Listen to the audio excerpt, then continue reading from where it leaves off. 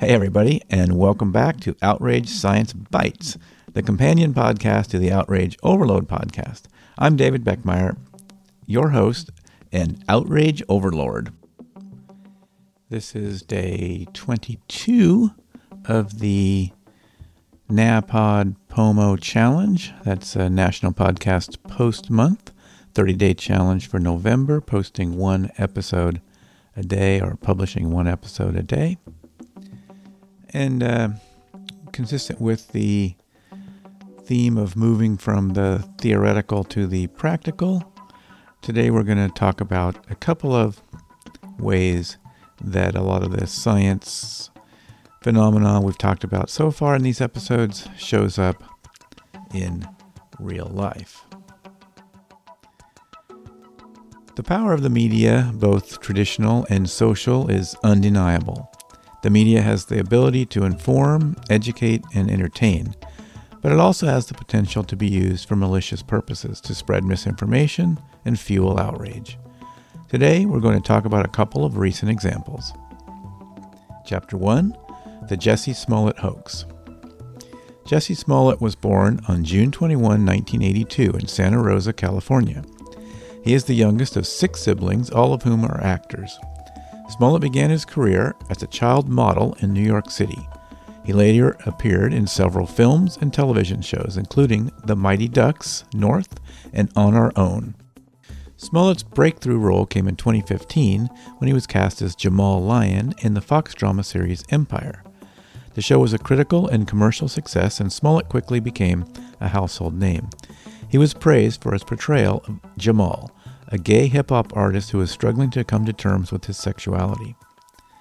Smollett himself had a difficult childhood. His father was absent from his life for a significant portion of his childhood. Smollett has spoken openly about his struggles with his sexuality. He came out to his parents when he was 19. He also has been open about his experiences with racism and homophobia. Smollett has identified himself as a black, gay, and Jewish man. He has been a vocal advocate for social justice and equality. He has also spoken out against racism, homophobia, and anti-Semitism. In 2019, Jussie Smollett claimed to have been the victim of a hate crime in Chicago. He alleged that 2 men had attacked him, beaten him, and tied a noose around his neck. Smollett's story quickly went viral, sparking outrage and condemnation across the country. However, Smollett's story turned out to be a hoax. He had staged the attack himself, hoping to gain sympathy and attention. The hoax was a clear example of the dangers of fabricating hate crimes. It also highlighted the power of the media to spread misinformation and fuel outrage. Several psychological phenomena and cognitive biases contributed to the spread of the Jussie Smollett hoax. One of the most important was confirmation bias. Confirmation bias, you'll remember, is the tendency to seek out and favor information that confirms our existing beliefs, while discounting information that contradicts them. In the case of the Jussie Smollett hoax, many people were quick to believe Smollett's story because it fit with their existing beliefs about racism and homophobia. Another cognitive bias that played a role in the spread of the hoax was availability heuristic. The availability heuristic is the tendency to judge the likelihood of something based on how easily we can remember examples of it. In the case of the Jussie Smollett hoax, many people were familiar with other high-profile cases of hate crimes, so they were more likely to believe that Smollett's story was true. Chapter 2, the Pizzagate Conspiracy Theory. Edgar Madison Welsh, also known by his middle name Madison, was born in Salisbury, North Carolina on October 28, 1988. He grew up in a middle-class family and attended local public schools. According to his acquaintances, Welch was a quiet and reserved individual who spent much of his time playing video games and reading online news. After graduating high school, Welch worked in various odd jobs, including as a delivery man and a construction worker. However, he struggled to maintain steady employment and often faced financial difficulties. Welch had a history of consuming online conspiracy theories, particularly those related to government cover-ups and hidden agendas.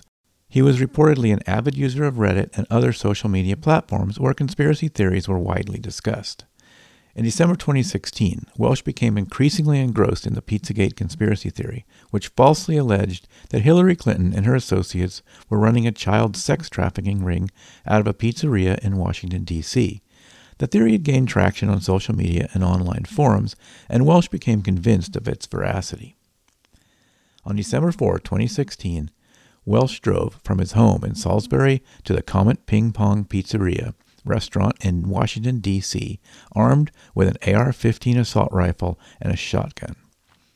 He entered the restaurant and fired several shots, causing panic among the patrons and employees. Welsh was eventually apprehended by police without any injuries. Welsh later claimed that he had traveled to the pizzeria to quote-unquote self-investigate the Pizzagate conspiracy and liberate the alleged child victims.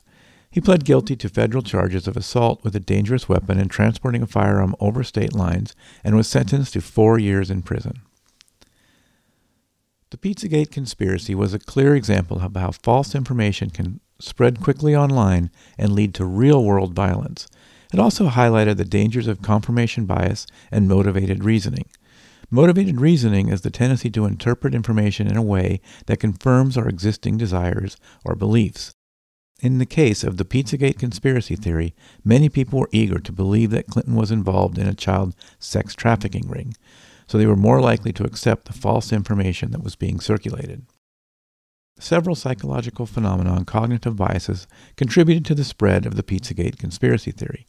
In addition to confirmation bias and motivated reasoning, the theory also relied on a number of other cognitive biases, such as the illusory pattern perception fallacy and the clustering illusion.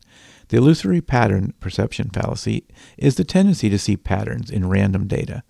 The clustering illusion is a tendency to believe that events are more likely to occur in clusters than they actually are.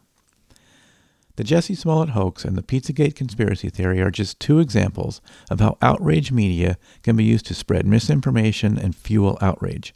These cases highlight the importance of being critical of the information we consume and the need to be aware of the psychological phenomena and cognitive biases that can lead us to believe false information. If you're enjoying these Outrage Science Bites episodes, you might enjoy the long-form Outrage Overload podcast. You can find that at outrageoverload.net.